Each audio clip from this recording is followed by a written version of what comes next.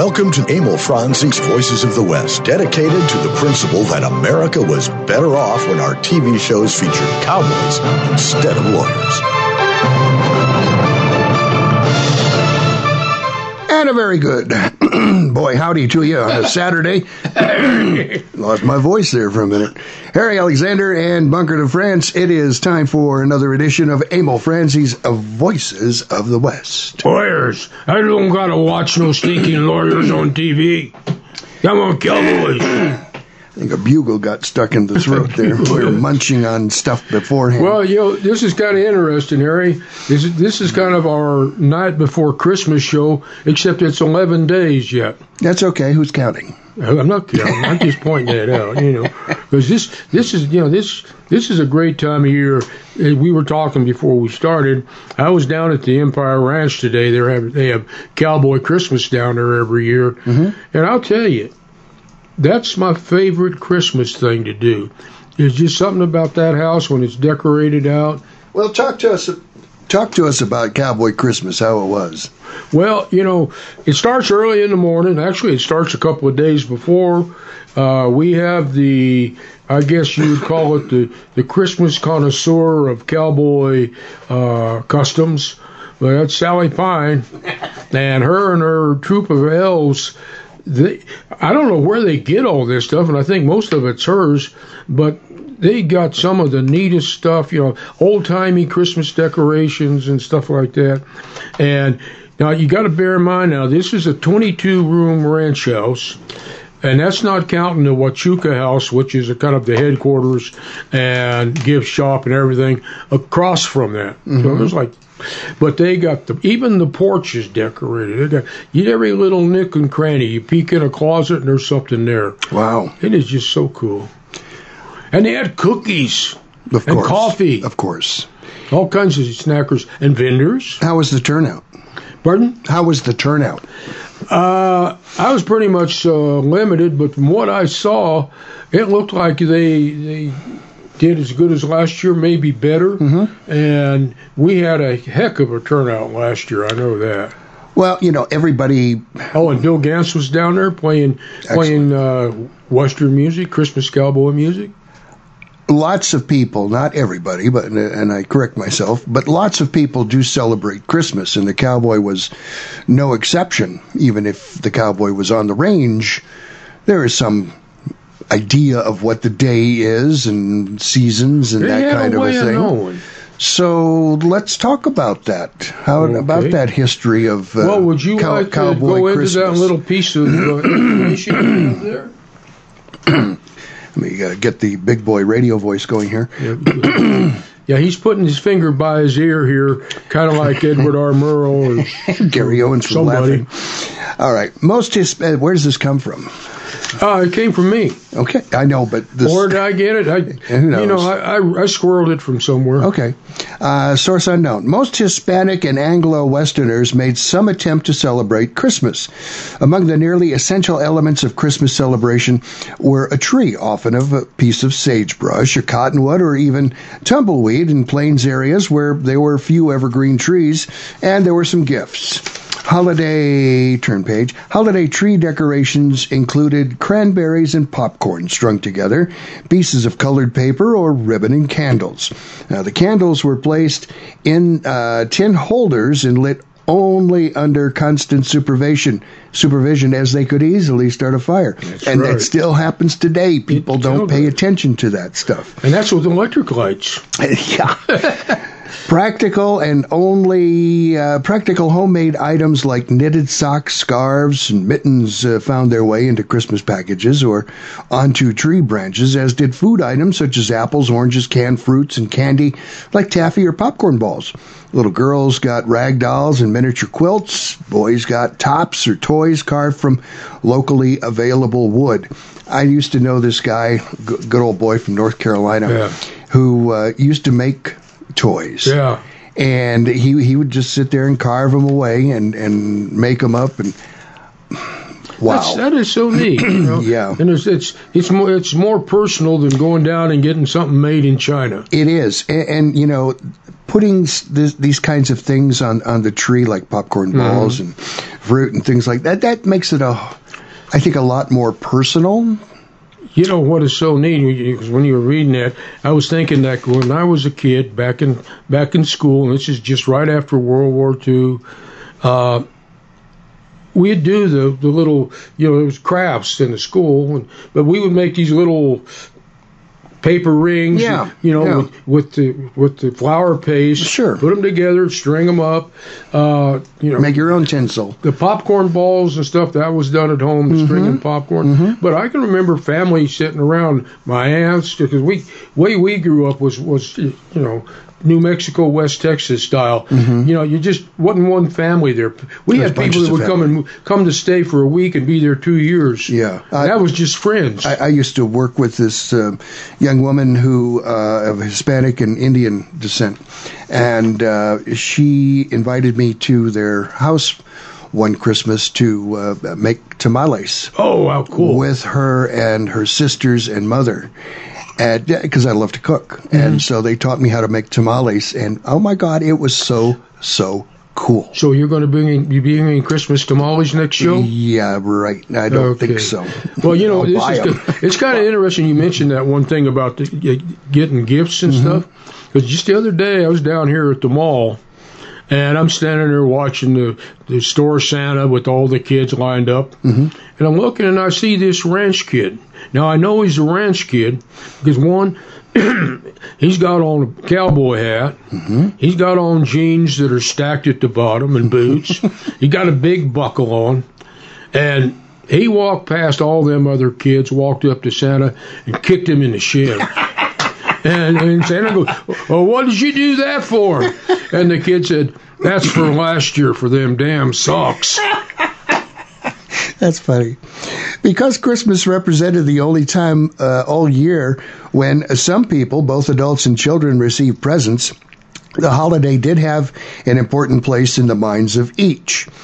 Some settlers seldom went to town, but they usually made at least one trip in anticipation of Christmas, buying new shoes, coats, or other clothing, necessities that also served as presents.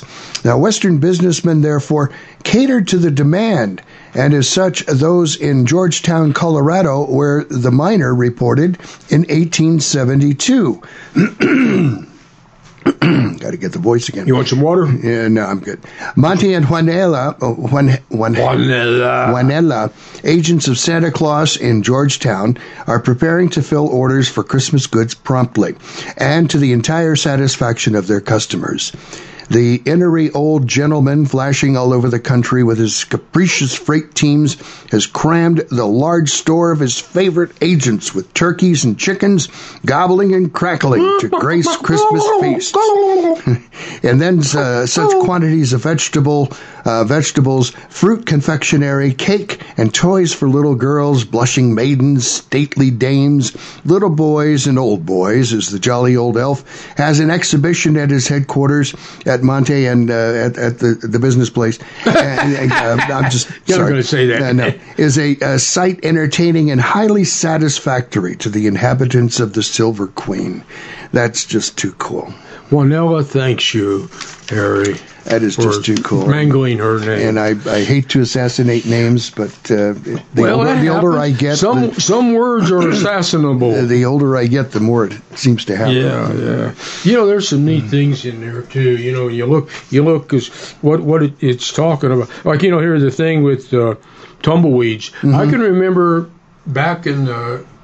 I guess I was still like a freshman or sophomore in high school. And that year in Tucson, because Tucson, you remember, there was a time when we were plagued with tumbleweeds. Yes, I remember that very well. I don't have that, but they used to be everywhere. People would go out and look for the biggest, roundest tumbleweed they could find, and then they'd spray paint it silver and put little Christmas balls on it. Or gold.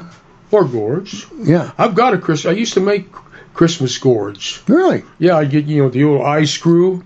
Yeah, I'd screw it in top, but I'd go down and get the brightest red fingernail polish I could get, and And I'd paint them up with that and put the screws in there, and I'd give them to people. I remember seeing, as you say, the tumbleweeds being decorated. I remember seeing cactus being decorated. Certainly the Palo Verde trees, because mistletoe is in those frequently. And, and mesquite trees also decorated, acatillos, jumping choyas, all kinds of things that were decorated. You got to be careful decorating those choyas. Well, that's why you got to jump.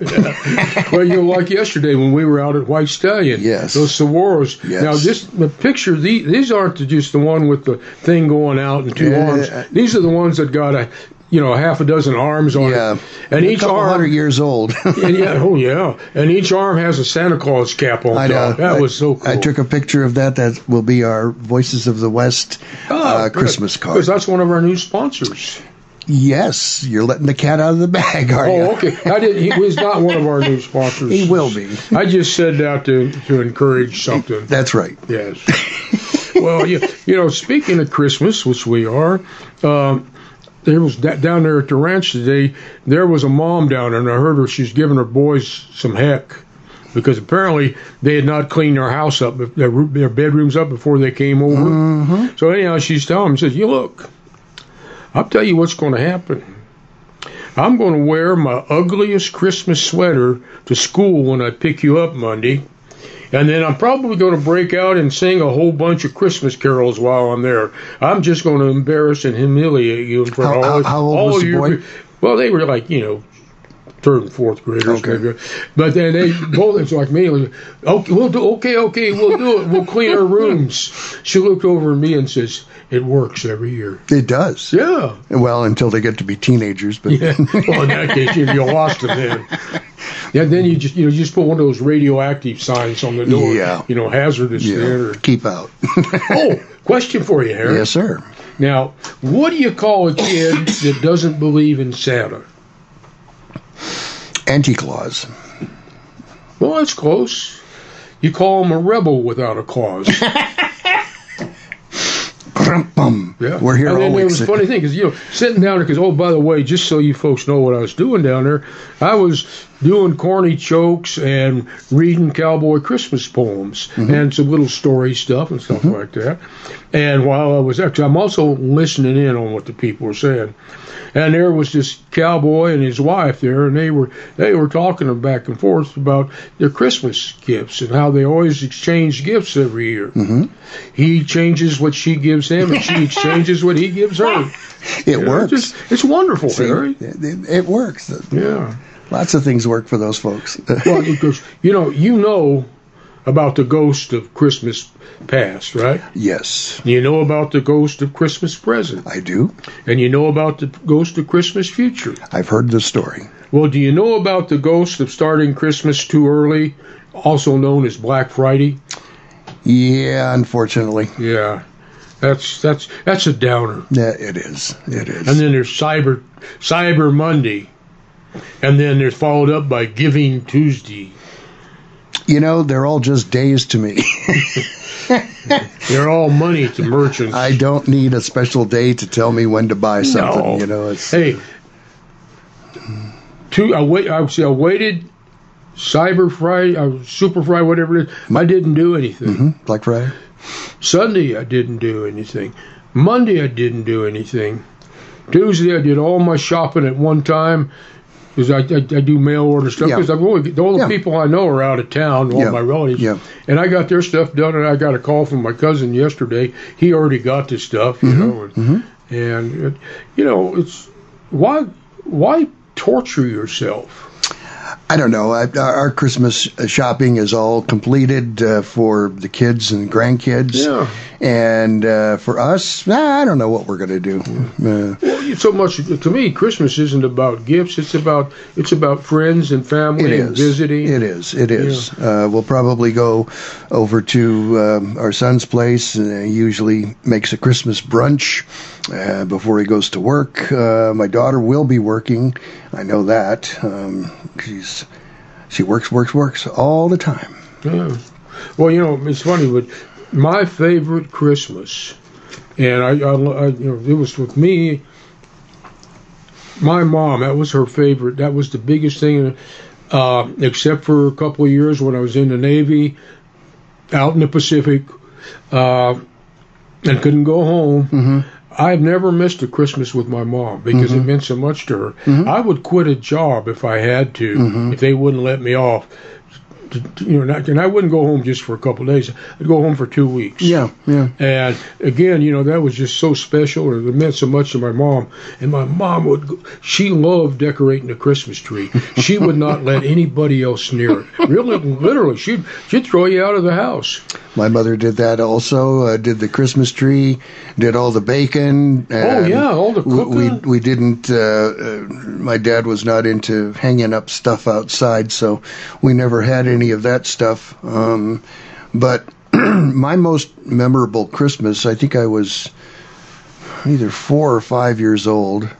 We were still living in Illinois at the time, and I don't even remember if it was in fact Christmas Eve or not, but knock on the door, my folks go to get it, and there's Santa Claus. Santa Claus at the door. Wow! We didn't have a chimney. So he comes in, gives me this big old box. It's a giant present of some sort. So, 4 or 5 years old, you're scrambling, and get all excited about it, rip open the papers, and it is a Fort Apache with cowboys and Indians. I remember that. And the soldiers. The little with the tin buildings? Yeah. And you built the fort. Little plastic cowboys and plastic Indians. They'd get on the horse and you could take them off and walk. I know. It's awesome. That's a very memorable Christmas for me. The other memorable Christmas for me was 1983 or 4. Or 5, when it snowed on Christmas Eve. Yeah, it snowed on Christmas Eve. I was out here that year. And I just thought that was so cool, because I had never, not that I could remember anyway, be in a place where it snowed on Christmas. Yeah. I mean, I lived in Alaska too. When snow. Yeah. Christmas. So that was quite memorable, and I made a buttload of money doing a reporting job. Yeah. Well, it's funny because I never did get to what my favorite Christmas. Please tell us. And the guy, I worked with him on High Chaparral. It was Jack Lilly. He stood in and photo doubled and stunt doubled for Life Erickson. Mm-hmm. And after I moved out to California, I had moved out in August or something. Well, I'd go up to Jack's place up in Newhall every once in a while, up by Saugus actually, because he also furnished livestock for the movies. Mm-hmm. In fact, at one time I think he's one of the biggest suppliers. His son Clay is doing it now. Jack's still active, and he's no kid. But Jack invited me to go up to one of his partners, one of the guys that helped supply livestock for him. Mm-hmm. The guy lived up on the north side of the Grand San Gabriel Mountains, up in overlooking Antelope Valley. Mm-hmm. And so I said, "Yeah, I'm not." He said, "No." He said, "What are you doing?" I said, "Not doing nothing. I ain't no plans." He said, "Well, why don't you come with us as our guests? We're going up to my partners and have Christmas Day up there." Mm-hmm. I said, "Well, that's great." So you imagine now we're in one of the old big pickups, with the front seat and the back seat. This is one of the earliest ones, and we're going up there, and Jack, his wife Irene, his 2 boys, Berkey and Clay, and they're little guys, and myself, we're all crammed in there, and we go up here. Mm-hmm. And this is a great drive. You go around, and we're getting there, and the sun is going down, and you're driving up into the San Gabriel forest up there with the trees. Mm-hmm. And I mean, there was something about it. You felt like you were driving into the past. Yeah. And we got up there, get to the place, and the ranch house was sitting on the kind of overlooking the valley. And I mean, it looked like the past. I mean, it really did. It was, you expected to see Charlie Russell sitting out on the porch with a cup of coffee doing a sketch. Anyhow, we get up there. Looked like a Rockwell drawing. Yeah, oh yeah. We get up there and go in. And those folks, because they're friends and partners, they didn't know me, but they, just like being a member of the family. Yeah. The Christmas tree was there. They had a fire going in the fireplace. If I remember right, they had like an old potbelly stove or wood stove going too. But the lights were down, so it was shadowy, and it just, I can't explain it other than I never had a Christmas experience that felt so much like I was immersed in Christmas. Yeah, and that's always a wonderful feeling. We got to do our first break here. Let's break it. And when we come back, maybe some Christmas poetry, cowboy poetry. Oh, that might be arranged. All right, we'll see what we can do about that. We'll be back with much more of Emil Franzi's Voices of the West right after these messages. Stay tuned.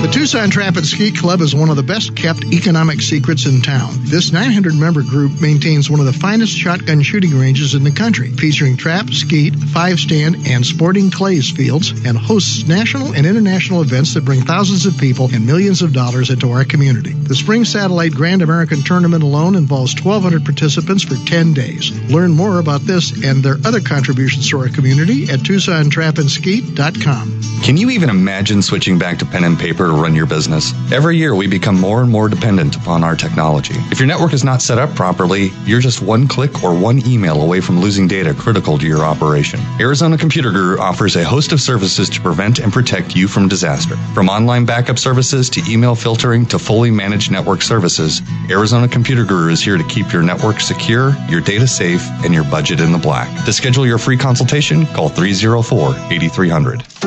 Imus Wilkinson Investments, 777-1911, is a unique investment management firm. They pay little attention to where the market indicators are because smart investment management goes way beyond checkered stock exchanges. They are very good at managing all types of investment based on client expectations. They build relationships, and they want clients, not customers. My family is proudly included among them, and they'll help you, as they did us, design a portfolio that achieves what you want when you need it. Imus Wilkinson Investments, they're really good at what they do. 777-1911. Hello, friends. This is Laura Darnell, the host of Homegrown KC, a podcast dedicated to exploring Kansas City's fascinating history and sharing stories from its rich past.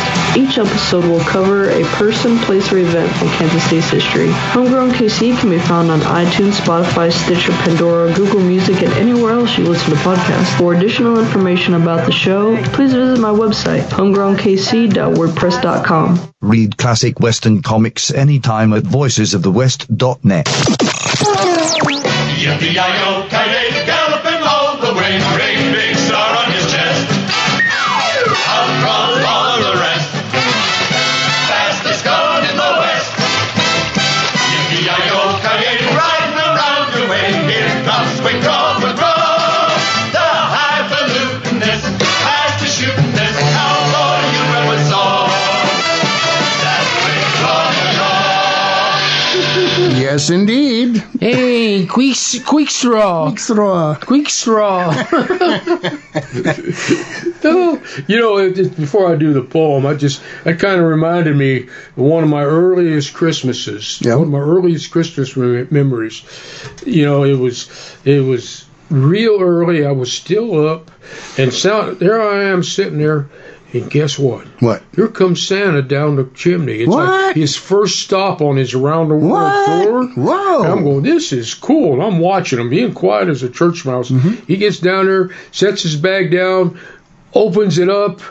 His eyeballs get as big as saucers. He goes, Jeepers! I brought my garbage bag. He had to go back home and start all over. And so you got garbage for Christmas presents.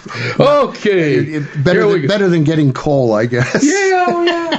Hey, if you're freezing in the wintertime, I'd rather get the coal. There you go. If I can't eat it, I want to burn it. Okay. This little rascal's called Old Fashioned Christmas. A lady named Elizabeth Weaver Winstead penned it. Okay. Let's have an old-fashioned Christmas. What a day of delight it'll be. Hanging wreaths of spruce and cedar, bringing home the fresh green tree. Candlelight shines by each window, sprigs of holly on mantel and door, spicy sweet smell of gingerbread cookies, pies and puddings baked by the score. Bright sleds skim frozen hilltops, velvet snowflakes in radiance beam, ice skaters glide like quicksilver in the moonlight's golden gleam. Make it an old-fashioned Christmas. May each waiting heart feel the glow that grows with the ringing of sleigh bells drifting over the soft silvered snow. Nice. It is nice. It's a nice little sweet Christmas sentiment for her. Yeah. Shall I do this one here? Yeah, do that. This is a little article here about Christmas in early Tucson. And since we're coming to you from the Paul Ash Studios in Tucson, Arizona, it is appropriate that we read this. Most settlements worldwide celebrated the winter solstice with some kind of event that frequently included lights, food, a party, and perhaps a religious ceremony. Everyone looked forward to the new growing season when food would again be abundant. Gifts were exchanged, games were played, debts were forgiven back then. Dancing and music were common, fireplaces were cleaned, and a new fire started. A new year was beginning. When the Spanish arrived in Tucson in the early 1600s, the Tohono O'odham were the people living here. The Tohono O'odham still carry memories of the early winter solstice celebrations of their people. They celebrated by traveling to other villages where they played games, had contests, gambled, danced, ate, visited with family and friends, found new loves, and all the other fun things we do when we celebrate. And one of their common gambling games was the stick game. In 1687, Father Kino arrived. He used the Christmas story along with pictures to teach the Tohono O'odham about Christianity. He staged musical events using ringing bells, the harp and guitar, as well as other instruments. Father Kino was known for respecting the practices of the natives and did not complain when any native customs were incorporated in church ceremonies. Therefore, Christmas became the time to both celebrate the birth of Christ and the winter solstice, as it had been celebrated for as long as anyone could remember. Saint Xavier was established as the mission in 1692 by Father Kino, at which time it was just a small building. The Presidio of Tucson was established in 1776. In 1860s, Tucson had a population of about 600 people. 100 of those were the Anglos. The rest of them were Spanish and Indian. At the Spanish ranches, there were huge dinners to celebrate the day. I remember on an episode of High Chaparral, it wasn't Christmas, but it was Thanksgiving, when they had all the Indians out there and the 10 turkeys. Little Indians is the It was a great episode. Yeah. Where was I? Come. There we go. They decorated trees, tumbleweeds, creosote branches, or whatever they had with popcorn, paper ornaments, ribbons, and ornaments made from tin. Now, the menu included roast fowl, egg noodles, mashed potatoes, and home canned vegetables. Fruits were put in the stockings. There was singing, dancing, horse racing, baseball games, circuses, and bullfights. The turkeys were boiled. In Tucson in 1867, it was the custom to have eggnog in the morning, dinners at noon, and a grand ball at 8 p.m. Shoes were put out for the gifts from the Magi on Epiphany, January 6. Many of the early Tucson settlers were Jews. The celebration of Hanukkah, also called the Festival of Lights, falls near that winter solstice. It is a memorial to the miracle. The celebration lasts for 8 days with the lighting of a candle each day. In early Tucson, gifts were exchanged, fried foods eaten, games played with the dreidel, songs were sung, and prayers were said. In the late 1870s, the first Christmas tree arrived in Tucson. It was a community tree, and Santa was there to pass out gifts. Pardon me.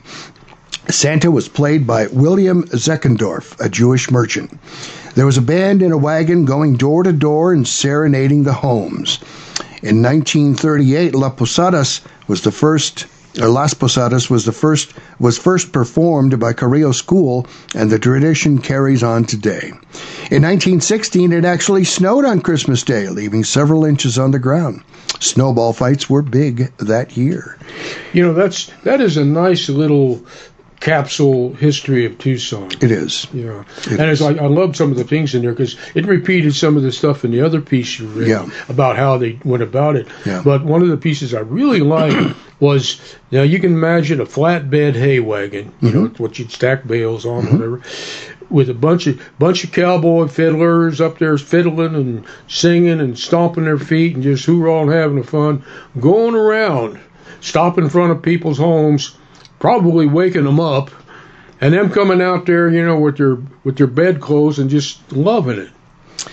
Traditional Christmas music of that day was probably the usual religious tunes, because there was no Santa Claus is coming to town or any of that. No, because if you think about it, there was, you know, depending, like once you got into the early 1900s, you had people like Stephen Foster and like that, and there was, and you know, and like, well, think of Dickens in his period and Christmas caroling.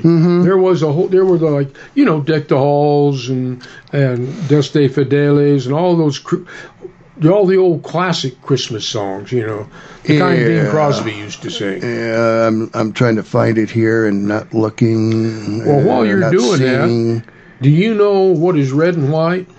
Red and white and red and white? Red and white and red and white. I know it's a terrible Christmas joke, and I'm sure it involves reindeer, but no.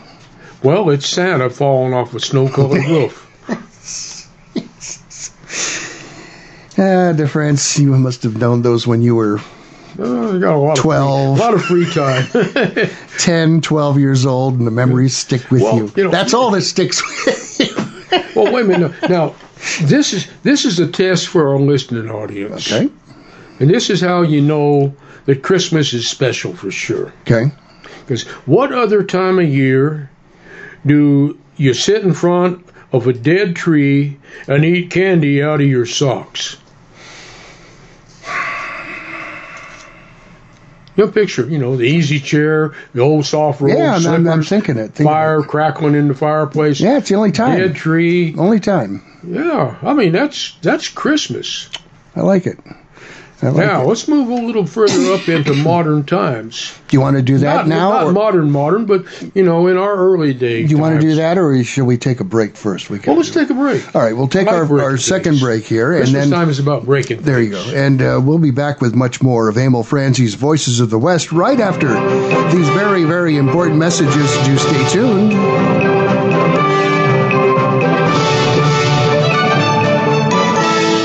When looking for a property management company, here are some things you should consider. How long has the company been in business? What types of properties can they manage for you? And does the company give back to the community? Well, your search is over. The Polash Management Company meets and exceeds those considerations. They've been in business in Tucson, Arizona since the 1960s. They manage all types of properties throughout Arizona and elsewhere, from residential to commercial to public sector properties. The Polash Management Company also dedicates its time and resources to numerous community projects, including help funding the drive for the USS Arizona Memorial at the University of Arizona. You also want a property management company that puts you, the customer, first. Contact the Polash Management Company today at polashmanagement.com and ask about the complete package, or call 520-795-2100. That's 520-795-2100. The Polash Management Company. Property managers you can trust. America, let me tell you about Sergeant Greg Anderson. He recently served 2 tours in Afghanistan, where he received a Bronze Star for heroism and a Purple Heart for injuries sustained in combat. He recently left military service, and now he's unemployed. The unemployment rate among transitioning service members is unacceptably high, much higher than the general population. Many of our men and women in uniform gave up good jobs and careers to join the military and take up the fight for freedom around the globe. They deserve a chance to get back to work after serving their country. Please join with the American Legion, the nation's largest veteran service organization, in recognizing that veterans are a proven commodity. They're mature, reliable, and hardworking. The training and experience they receive in the military is second to none. Do you really want to honor a veteran? Hire one. Go to legion.org/honor veterans to find out how you can help. Hello, I'm Mr. Red. No doubt you've heard about rescue groups for dogs and cats. But did you know there's a rescue group for horses? That's right, it's called Horse It Around Rescue. Founders Steve Boyce and Teresa Worrell are helping out all those equine victims of neglect and cruelty by giving them a place to restore their health and wellness. And Horse It Around provides a nurturing and natural environment where horses can be horses, so they can be adopted out into forever homes. More than 120 horses, mules, and donkeys have been adopted out, but like everything else, it costs money to run the project. Horse It Around is a 501c3 nonprofit located in southeast Arizona. Your tax-deductible donations to Horse It Around will go a long way so those horses can be horses. Check out the website, horseitaroundrescue.org. Make a difference in a horse's life. That's horseitaroundrescue.org. Hello, podcast listeners. I'm Tom, the host of the Movie Zealots podcast, and I'm inviting you to give the Movie Zealots podcast a listen. Every episode, my co-hosts and I review the latest box office releases, but there's more than simply just that. We also play games like The Alexa quote of the show. And may the odds be ever in your favor. and have a From the Cutting Room Floor segment that is an open forum to discuss anything from our thoughts of a Netflix TV series to our experiences with movie subscriptions such as the AMC Stubs or MoviePass. So, after finishing this podcast, please give the Movie Zealots podcast a listen. We can be found on iTunes, Stitcher, Spotify, and Google Play. Simply search Movie Zealots. Until then, that's a wrap. You hit Red Gap just in time to see the end of another attempt to establish law and order. I'm going over to the jail and take over. There goes the one man that'll show the gun toters of Red Gap just where to get off at. It's the voices of the West.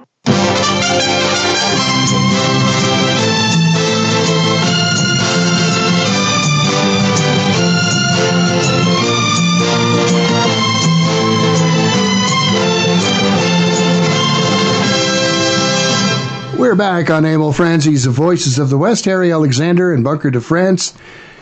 Where did you come up with that jazzy version of the Chaparral theme? I've never heard that. That's because you never watched the show. Well, I was working. No, that is the ending to season 4. Oh, okay. Well, you mean it ended? The closing theme on season 4, not the final. Well, I was just thinking. I think one of the neatest things we have right here in Arizona, I've never done it, and I want to do it someday, is the Christmas train from Williams up to the Grand Canyon. Yes. You've done that, haven't you? Not at Christmas time, but one of our friends from KG's Cafe is going up there this coming week. And I guess that will be the Christmas train. But it's the Christmas Express now. Yeah, I have. My son and I did take that train up to the Grand Canyon. I can't remember what season it was, but when we left here to drive up to Williams, we're wearing shorts and T-shirts, okay? We got up to Williams, a little, not chilly, but cool. We get up to the Grand Canyon, and it's freaking snowing. Did you ride up on the open car? Yeah. And so your butt we did, and so here we are in shorts and T-shirts in the snow, and wondering. I thought you were from Wisconsin. Yeah. Well, when I came home from Alaska at Christmas time, I was running around in Bisbee in shorts and T-shirts at 40 degrees because that was warm. Being acclimated to the Alaskan climate of 50 below zero. I mean, so. Well, getting in the spirit of the season, I got a couple of TV shows that are Christmas themed, TV westerns. Okay. And I just kind of grazed through them. Okay. Stubby Pringle's Christmas. That's a story by Jack Schaefer, and that was done by Bo Bridges when Bo Bridges was still a teenager or just barely not a teenager. Little half-hour black and white thing, and that has always been my favorite episodic TV. It was a one-time show, but it was just so cowboy, and I wasn't used to seeing Western stuff on TV that was like real cowboys, because it's Stubby Pringle's this cowboy in a line shack all by himself at Christmas, and it's just his half hour of his Christmas experience, and it was Stubby. What was it? Stubby Pringle's Christmas. Pringles. Now the other one, and this was a great one. It was a Restless Gun TV episode. And John Payne, the star, actually wrote the script for it. Okay. Yeah, that was a good one. And then this is one of my favorites, too. It was a Have Gun Will Travel episode called Bethlehem, Texas. And a guy I worked with, and a good friend of mine, Erwin Neal, Hal Needham, Bill Hart, Ed Faulkner, Rory Barcroft. And this was Paladin with a Christmas baby. And then the other one was The Tall Man with Barry Sullivan and Clu Guller, and it was called Billy's Baby, and it was another Christmas baby episode. Well, speaking of babies, we've got a piece here called go for it. His Marvelous Birth. The angels are singing, it's a glorious night. The shepherds beholding an awesome sight. The Magi are traveling, following a star, not knowing their destination or where they are.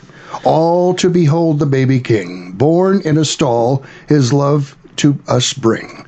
Come all ye people who inhabit the earth, fall on your knees and shout glory for his marvelous birth. It's from Doña M. Maroney. That's a nice poem. Yeah. Well, I got another little poem here called Between Friends by a lady named Sandra Bell Lundy. And when it starts out, it's going to sound very familiar. Okay. But don't trust me, because it's not.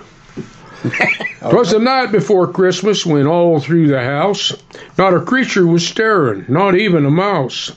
They were all roaming the corridors throughout yonder mall, panic shopping for gifts at each kiosk and stall. Snap up that sweater, grab the golf tees. At this point, no matter, just gift wrap it, please. On Visa, on debit, on American Express. Use anyone, they're all under duress.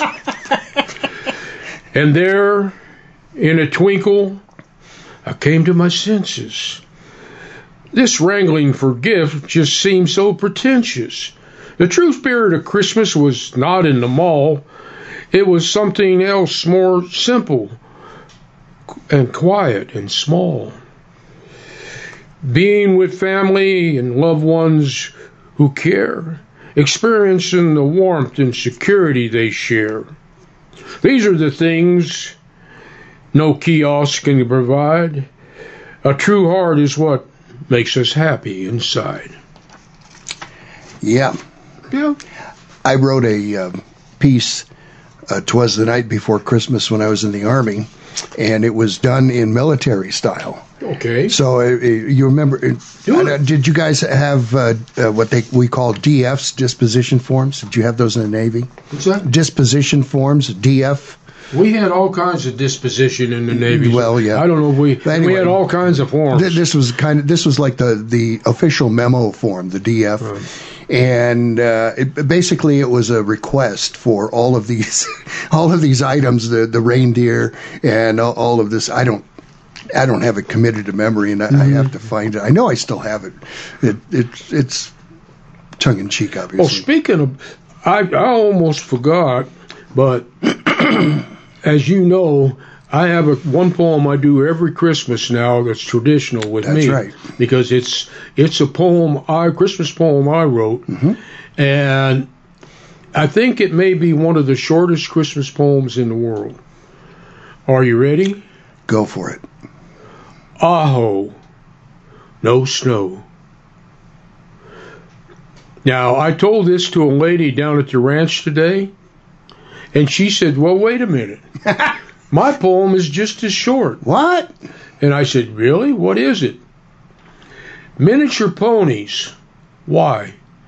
I mean, she had me. all my bragging was, I can't do it anymore. I can do the poem, but I can't brag. You can still brag. Yeah. Well, and then also, this being the time of year when we should be thinking of festivities and foolishness and frolicking, we still got our politicians in Washington mucking things up. Well, now, always happening. Congress is going to be going home real soon. Thank God. Can you think of a Christmas present that can beat that? No, I can't. Yeah, I can't. You talk about the frolicking and such, and our dear departed pard, Joe Dreyfus, always had fun at Christmas time. I remember his story of when he shot Rudolph. And the daughter just went nuts over that, but I mean, it was deer season, and he did not. We'll clear the air. He did not shoot Rudolph. He just disguised his trophy as Rudolph. That reminds me of Joe Dreyfus's great story. It's just like that. It's like. He goes off elk hunting every year. That was like, no matter what else was happening in the world, elk season, he's gone. Joe would do the show. Yep. He'd call it in. He'd call it in on a cell phone on top of a ridge, hanging off a piece of pine, pinyon pine, hanging over a cliff. To make the collection, and he would talk about the thing. But one of his great stories was. He's going off, and he told his daughters, he says, I'm going to get Rudolph for Christmas. And they go, oh, Daddy. So he gets his elk. He's coming home, and just before he gets to the house, he stops. He's got a red bandana in his back pocket, so he wraps it around the nose.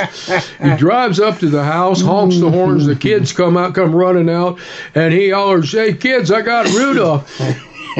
He wasn't a happy Christmas for Joe for a couple of days. A couple of years. Because the girls reminded him so much of that. We got to do our final break here on Emil Franzi's Voices of the West. We're doing little Christmas things here and there, some poetry, cowboy poetry, talking about Cowboy Christmas. We'll be back right after these important messages. Don't go away.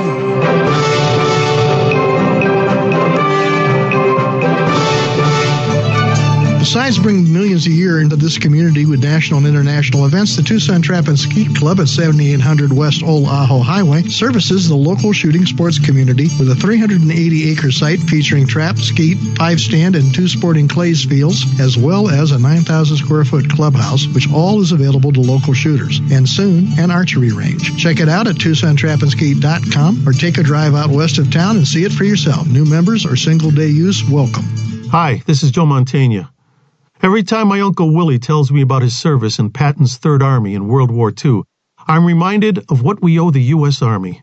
14 generations of American soldiers who have courageously defended our nation. Their stories represent the best of America and should never be forgotten. Join me to help build the National Museum of the United States Army, a long overdue tribute to all American soldiers. To learn more, visit armyhistory.org. Imus Wilkinson Investments, 777-1911, is a unique investment management firm. They pay little attention to where the market indicators are because smart investment management goes way beyond checkered stock exchanges. They are very good at managing all types of investment based on client expectations. They build relationships, and they want clients, not customers. My family is proudly included among them, and they'll help you, as they did us, design a portfolio that achieves what you want when you need it. Imus Wilkinson Investments, they're really good at what they do. 777-1911. Old Western Radio Theater every Saturday at 6 p.m. Mountain Standard Time only on the Voices of the West. BOW Radio. I'm just a tumbleweed cowboy. A cloud is the roof for my head. I rock along in the saddle all day. The cool prairie grass is my bed. Can't get enough of Ray Whitley there. That's a great one. I love that one. That is just so good. Tumbleweed Cowboy there. Tumbleweed Cowboy. Harry Alexander, Bunker de France. This is Emil Franzi's Voices of the West. Of the Christmas West. Of the Christmas West. This is our show for the 14th of December. Coming up next week, we'll be talking with Chris Enns, Western Writers of America author, on her latest book about Big Nose Kate. She was the main squeeze for Doc Holliday. And I tell you, Chris is something else, because she has made, I won't say made a career, but she has made a real mark for herself writing about the women of the West. Yeah, she has. She did a book on the women in Pinkertons. She's an amazing lady. She is. I've been delving into her as I do, and I'm learning stuff about her. I just get more and more impressed every page I turn. Yeah, she'll be with us via telephone, and at that point next Saturday, since it is the Saturday before Christmas, as far as we're concerned, it's our Christmas author. I will be featuring some Christmas music then. Oh, okay. Gene Autry? Yeah, a little bit of that. Here comes Santa Claus. Rudolph the Red-Nosed Santa Claus. They see that. Things like that. Well, you want to do your poem there, and then I'll do one, and then we'll see what time we got left. Well, this is called The Grinch by Seuss. And the Grinch, with his Grinch feet ice cold in the snow, stood puzzling and puzzling. How could it be so? It came without ribbons. It came without tags. It came without packages, boxes, or bags. And he puzzled 3 hours, till his puzzler was sore. Then the Grinch thought of something he hadn't before. Maybe Christmas, he thought, doesn't come from a store. Maybe Christmas, perhaps, means a little bit more. Yeah, nice. I'm not a big fan of Dr. Seuss, because I think he spoiled parenting for the world. But that's just my classic. Opinion, yeah. Spare the child and spoil the world, or something like that. Now, Christmas cowboy poetry would not be Christmas cowboy poetry without Baxter Black. That's what I understand. And he asked the question, how do you know it's Christmas? Well, this is his answer. So how do you know it's Christmas? Because the sheep can always tell. They follow a little tradition and have for quite a spell.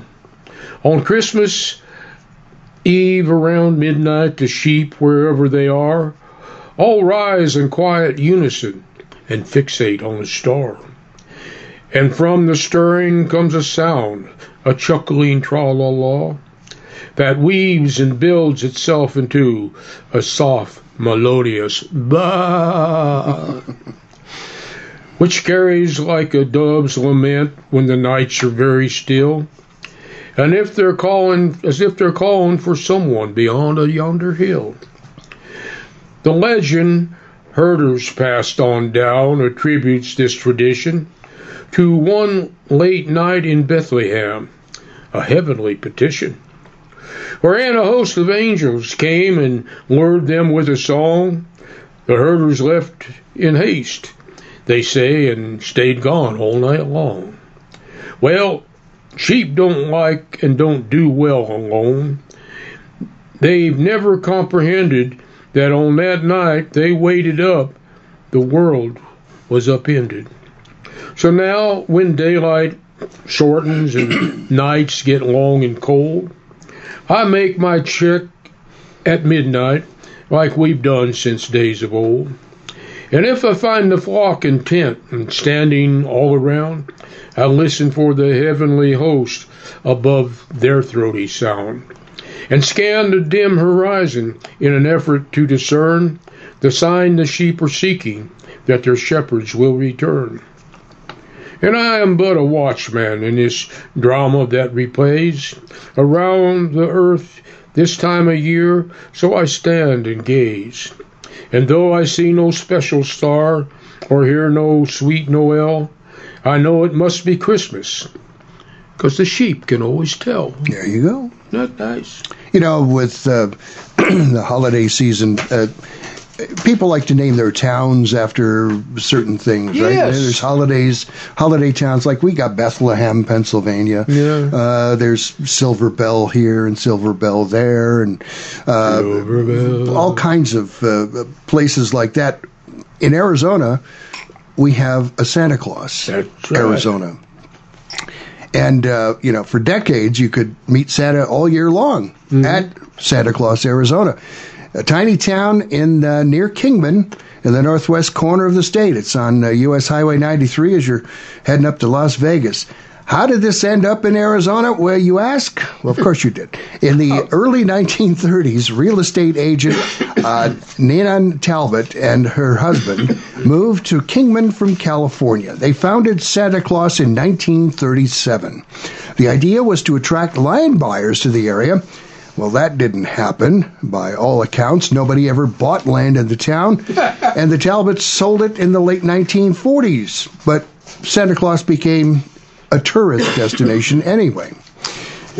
Why did people go there, you wonder? Well, for starters, there was a post office, which meant every December visitors could send their kids letters postmarked from Santa Claus.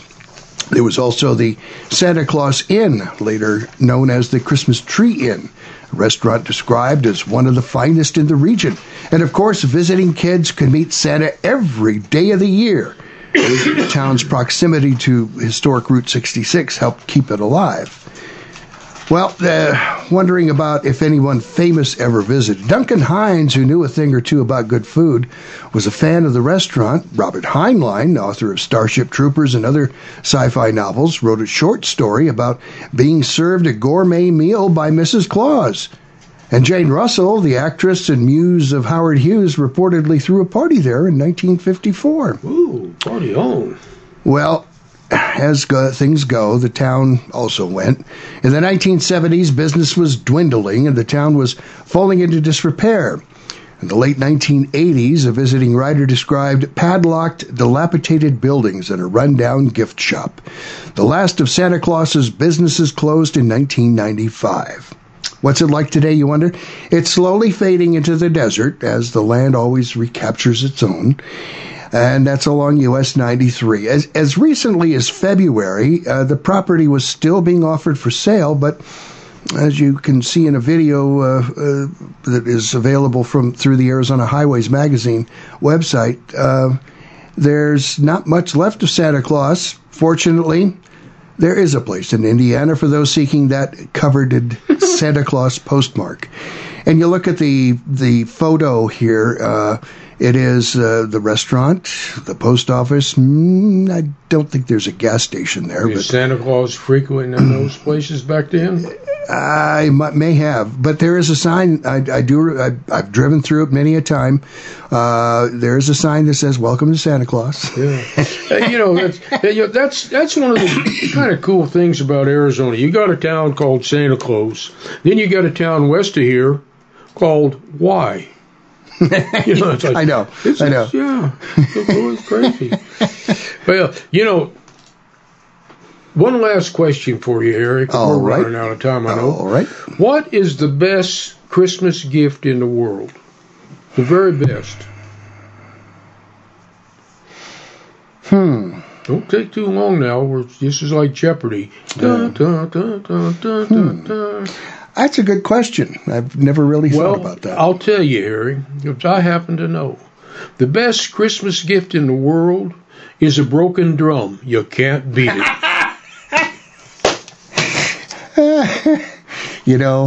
That reminds me, I remember when my kids were growing up, they had to have all of those neat things, that was advertised on TV, the Skeletor and Star Wars stuff, and I can't even remember what my daughter was into, but I remember all of those things and putting those things together, and then I remember all the noise that those things made.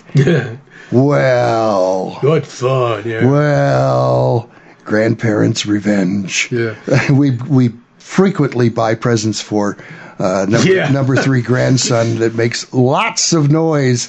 And clanging monkey. Yeah, and my son just looks at us and it's so funny telling that thing about broken drum. This is a true story. My second stepdad, he was a full-blooded Choctaw, one of the best linemen that ever existed. Mm-hmm. But when he was a kid, one Christmas, he got a drum for Christmas. Mm-hmm. 2 days later, his uncle gave him a jackknife. I guess the drum was gone. Yeah, does that tell you something? And on that note, we will say that's about it for this edition of Emil Franzi's Voices of the West. Thank you so much for listening. 78, 79, and 80 Christmas O's. And adios and so long.